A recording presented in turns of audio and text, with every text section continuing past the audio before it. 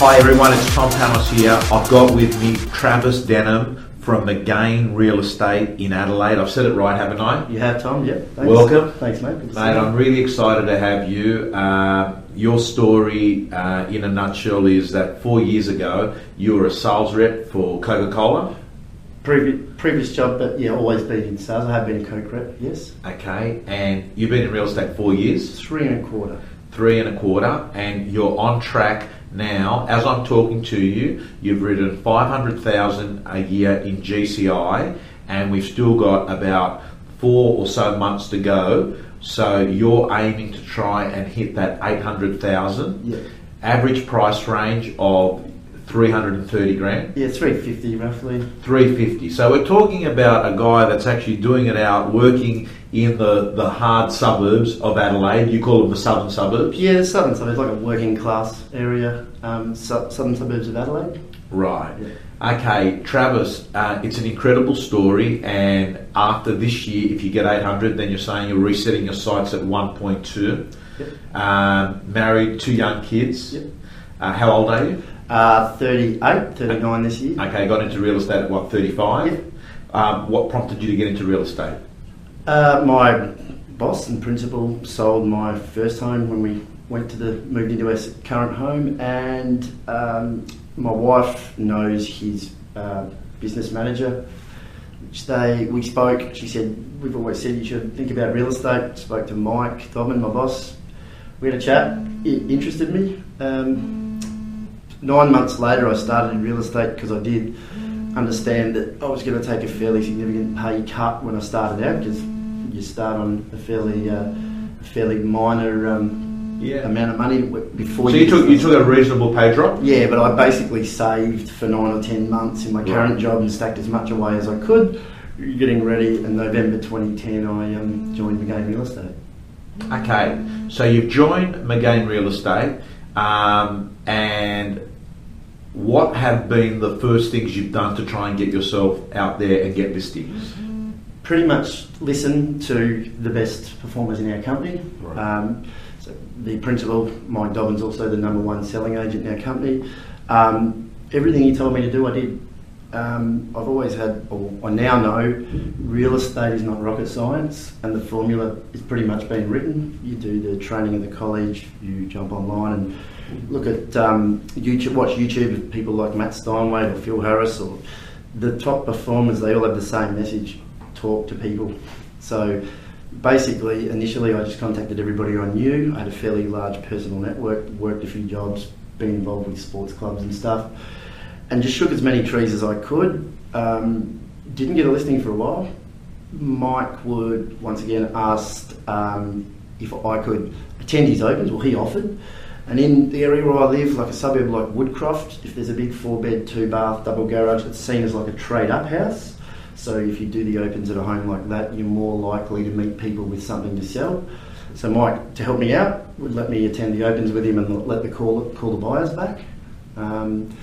Took me about mid-January to get my first listing, and sold about 14 in the first 6 months to finish that financial year. So what did you write in your first year of real estate? My first 7 months I wrote 86,000. Yeah.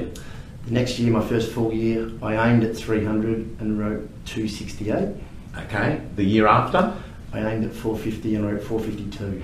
Okay, so that's the last financial year that's gone by. You've written 452. Correct. Okay, this year you're on track to do 800. Correct. I aimed at 800, and at December 31, the halfway point, I was in 402. Yeah.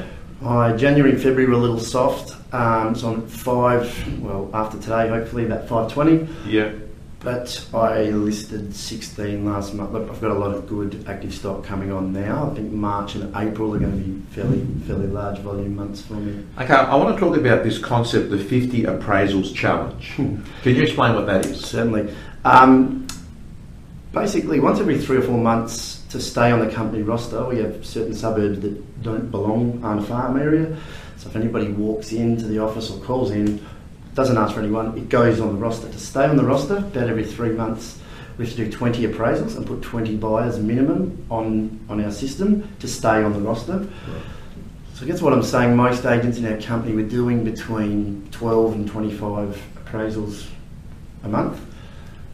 In September 2011, so 10 months into the job, Mike set a challenge to the whole sales team. If anybody could do 50 appraisals in 1 month for September, he'd give them $1,000 cash. Everybody laughed, said it's impossible. Later on I found out that was aimed squarely at me because he knew I needed the cash and he knew I liked the challenge. I did 54. A lot of them were updates for friends that weren't actually selling now, but it got me sitting in their lounge room talking real estate, which inevitably led to me asking them if they knew anybody else who was selling. And 2 months later, November, probably not by mistake, was the first time I wrote 30,000 in a month, sold 6 properties. So basically, Travis, these 54 appraisals, they were just people you just calling who? I was a mixed bag of people I'd met, because by then I did have some active stock. So there was people I met at Opens, people that came from the company roster, people that I just, everywhere I went in the first, well, even now, everywhere I go, people know what I do. I am very passionate about what I do. I use social media and stuff like that to let everyone out there that I know. So use Facebook? Use Facebook fairly strategically in the first 2 years. Didn't have a work-only Facebook page. It was still me, still putting all my social stuff on there. But every time I listed, I put the link to realestate.com on there, and every time I sold and it went unconditional and the sold sticker went on the board, I put that on there. I didn't try to overwhelm people with too much real estate stuff because I reckon they'd start defriending me. Yeah. I just kept reminding them that I'm out here getting results. That started bringing business in, advertising in the messenger, investing a little bit on personal profile, not just vendor paid advertising, but running promo ads that I paid for my out of your own pocket. Yep. Yeah. Okay, Travis, you also have 2 PAs. Correct. Yep. Tell me about what do they do? Okay, so Cameron joined me just over 18 months ago. I got to a level where I was getting fairly busy and finding it hard to manage doing everything myself. I basically looked for I didn't know what I wanted at that stage, I just knew I needed some help. I ran some ads, basically went out with a fairly intro level package, around $40,000 salary, with no promises, but if you come on board and work hard with me and get some runs on the board in the early days like me, who knows where it's going to go. Cameron was a young guy that didn't have much experience other than running a McDonald's restaurant. He was about 21. He became my right-hand man. He helped me do ads, he helped me do buyer show-throughs, helped me ad opens, bank valuations, building inspections, to free me up to spend more time talking to buyers and talking to sellers. We then got busier. We also identified, I guess, with a little more clarity what we wanted with the next person, where we wanted to head Cameron, and what we specifically wanted in the next person to join the team, the skill set we needed. I spoke to people in my company. I went to some people that are based in Adelaide, people that run other companies, or one person in particular, to ask for help, because I didn't have anybody in our company that had a 3-person EBU at that stage. Yeah. Asked everyone. I'm not scared to ask people for help, because a lot of times they do. We hired Bronte 7 months ago. She's a lady that came from a bank with a lot more focus on, she had the strong admin skills. Yeah.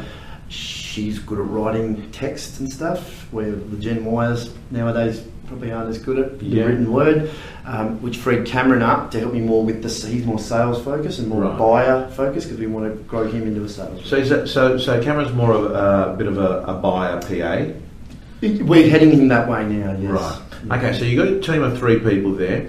Now, there's 2 areas I want to focus this rest of this interview, and that is your very good ability to increase your commissions from around 1.8% to 2.6? 2.5. 2.5. I want to talk about that, and I also want to talk about the fact that you're really good at getting vendor paid advertising, particularly in a marketplace that is not an affluent where checks of 5 or 10 grand are common. You're able to go in and get money for them to do in print and online. Yes. So let's talk about the commission. How do you handle, Travis, when you're at a listing presentation and the vendor turns around and says, you're dearer. You've gone through a process and you explain it to them, you explained it to me before really well. Can you articulate it again? How do you explain it to the vendor that you're in fact better value? Yeah, okay. I'll do my best, Tom. I can't stress enough, if anybody's watching this, go to AREC. I'm not from a big franchise group, so we don't have a lot of back-end training and support. That's the one thing when I started, my boss said, do one major investment in training a year, go to AREC, which I've done every year. Last year, a man by the name of David Knox, I saw you speak there as well. Really funny man from America, lots of experience, a guru. On the last day or the second day, he had a session in the afternoon on how to protect your commission. That was one of the most valuable 2 hours of my real estate career because the penny just dropped for me, and he had some really good scripts and some really good ways of thinking to handle those objections. So up until then, last financial year, I pretty much did my best, but eventually usually had to drop the commission to get the business because I didn't want to lose the business. Now what I do, while I'm doing my listing presentation and we get to the point where we talk about my fee, I am up front, 2.5% plus GST is my standard fee. I'll be honest, I still sometimes have to bring it in a little bit, but generally I get that or very close to it, and I will actually bring it up even if the vendor doesn't, that there's going to be other agents, if you're talking to them, that will be cheaper. Right, okay, so step number one is don't shy from the fact. Don't shy, and in fact the GST, that's a good one because I'll go 2.5% plus GST. Right. What was the other agent? And I'll go 2%. I'll go plus, and they go, oh, they didn't say. And I'll go, isn't that funny? They'll try and gloss over it. When you say yes, and they come at the list, they'll then hit you with, oh no, it's plus GST. Yeah. I'm clear. And what I generally do next step is if we establish that we think the home's worth, let's say 400,000, on 2.5, they're let's say 2%. I'm 0.5% dearer on a $400,000 house. Let's say I'm roughly $2,000 dearer to use me than them. Yeah. That's, I guess, step two. So step two, break it down to the dollar amount. So you're $2,000 more. Yep. Yeah. Then what I do generally is, with a pen and a piece of paper, just scribble in front of them, identify the things that differentiate me from the other agents. So let's pick 3 or 4 of them now. Okay. So we do a letterbox drop to every home in your suburb prior to your first open. Yeah. At no charge to you. They don't. Right. Could that bring us more buyers? Yes. Remember how we spoke about the buyer that specifically wants to be on that street because the best friend or the mum or whatever lives around the corner can quite often go, as I told you earlier, recently had one 12,000 higher than the other 3 offers because mum lived across the road. The letterbox drop combined with the signboard. Yeah. Now everybody does a signboard, not everybody does a letterbox drop. Okay, so you start articulating your points of difference. Correct. Is there other points of difference apart? Yep. I guess if we're the most active agent in the area, we have more buyers. Ready to go. Another key one, I usually then turn to the picture of my team. We call it Team Denim. Yeah. 3 of us. Yeah. And I say, if the other agent that you're considering is a one-man band, let's think about if they're about to walk into a listing opportunity and they get a call from, let's say, a country buyer this is what country buyers I found do. They drive down to Adelaide from the country and they ring you when they're out front of the home and they're about to drive back to the Riverland. Right. They're gold. They're not as savvy about the value of properties in the area. They're quite often cash. They quite often come down, look at 3 or 4 and then buy one and go. We have the ability to capture them every time because we have 3 people and we can drop everything. One of us can get there. We never miss an opportunity. I've had situations like that where we've got 10 or 20 grand above fair market price due to the fact that we can be in 3 places at once. If the other guy can't, he will miss that opportunity because the other agent wants to get the next commission. Doesn't really mind about whether they get an extra $500 out of you. They'd rather get another $4,000 out of somebody else. I then explain that it costs money for me to pay 2 full-time staff to help me provide a premium service. Yeah. But if it's going to cost you $2,000 more, it's going to give us a lot more chances of getting 5, 10, 15 more. Okay, so what you're doing is you're articulating to the dollar amount, then you're going through some unique selling benefits that you've got, your strengths, that a competitor doesn't, and then you're equating those to it's going to cost you $2,000, but we might pick you up an extra 20, 30 grand. Yep. So you're showing that even though you might be appearing as more expensive, you're in fact the cheapest agent because you're going to get them top dollar. What's more important? The cheapest bill or the most in your pocket? What's more important, the cheapest bill or the most in your pocket? That's nice dialogue. Yeah.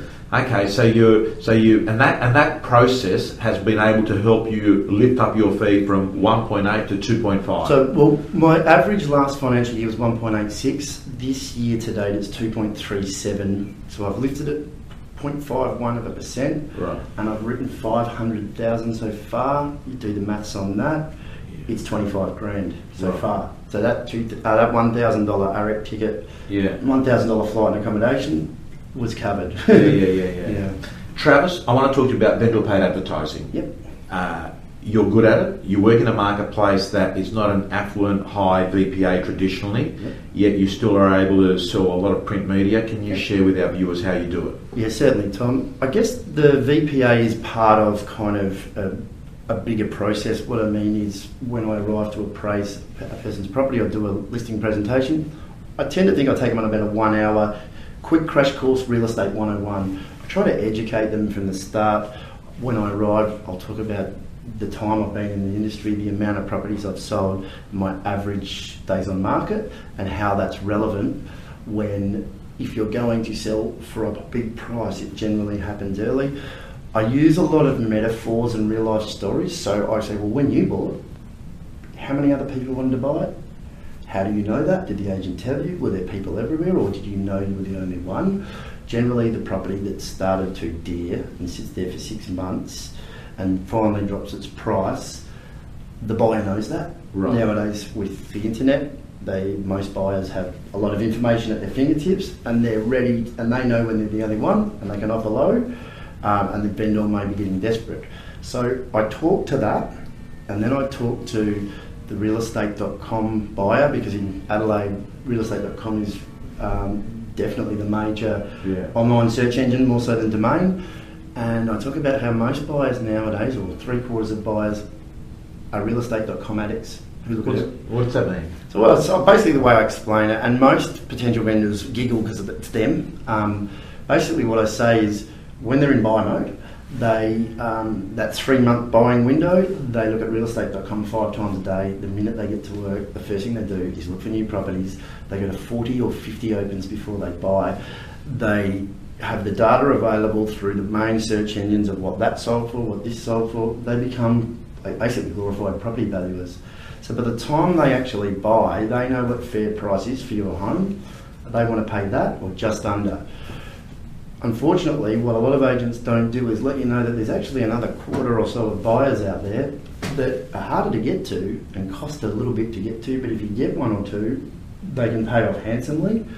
Effectively what I'm saying is, if you just put it on realestate.com, you're only going to attract the savvy buyer who knows what fair is. Now, we can sell you for fair, or we could invest 1,000 or 2 extra and maybe get you 5% more. 5% more on a $400,000 home is 20 grand.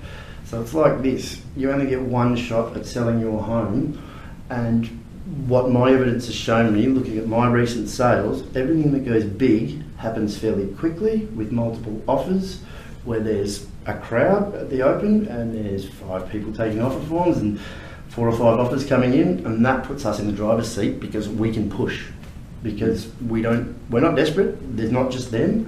The thing is, the buyer that comes from the messenger, quite often, which is our local paper, is usually the little old lady that isn't so internet savvy, or a person that's just arrived from the UK, who's looking what areas.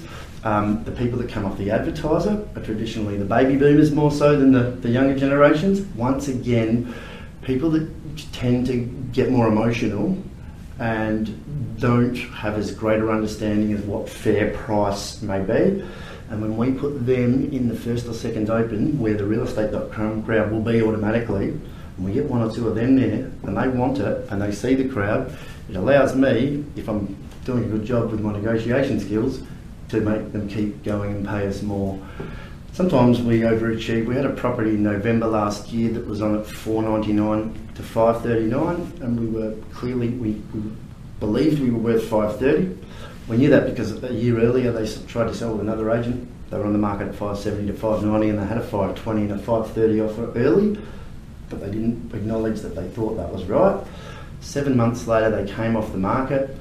3 months later, they came on with me. We put them on at $4.99 to $5.39. We advertised it everywhere.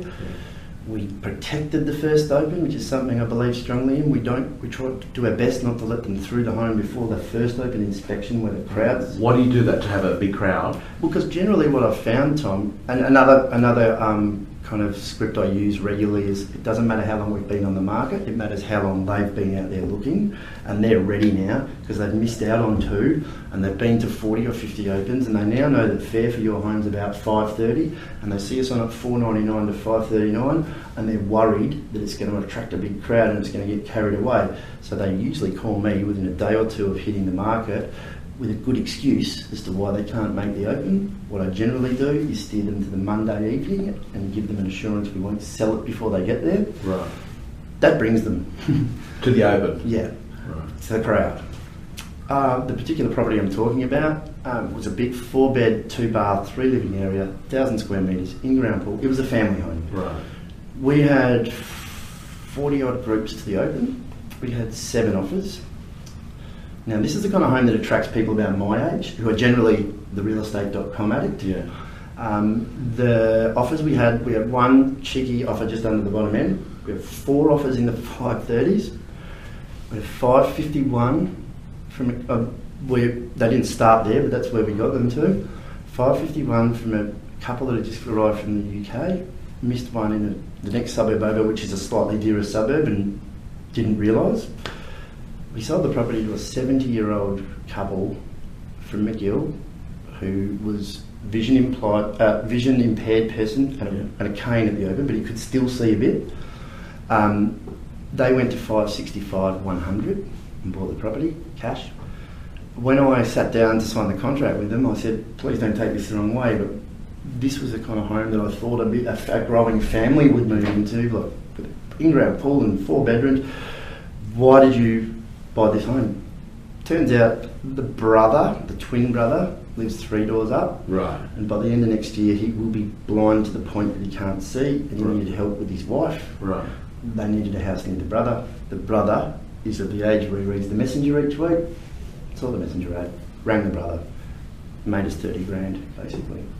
Yeah. And $185 quarter-page ad. I mean, Travis, I always say to people, we know where 100% of the buyers are going to come from. We don't know where the best buyers are going to come from, and that's one of the reasons why you need to do everything. I'm convinced you'll never know whether you've got 100% of the result if you haven't used 100% of the marketing resources available to you. Correct. I guess to use your one of your phrases, I'd rather have the harder conversation with you now than apologise afterwards while we're selling for low. And I also always say, I can't guarantee it's going to happen, but if you're going to invest an extra $1,000 to maybe get 5, 10, 15, 20, give yourself the chance of that happening. To me, because you only get one shot at selling the family home, it sounds like a worthwhile investment to me. I generally can convince the vendor that it is. Yeah. Good piece of dialogue. We refuse to mismarket and apologise later, and Mr. and Mrs. Vendor, we never get a second chance at making a good first impression, and we only get one opportunity to sell the family home, which is tax-free. Travis, you've been sensational, inspirational, a guy that's come into real estate in just 3 to 4 years to be on track to write 800 in a marketplace with an average sale price of $350,000 in Adelaide. Thank you so much. We wish you all the best. This has been Travis Denham from McGain Real Estate. Thanks, Tom. Thank you.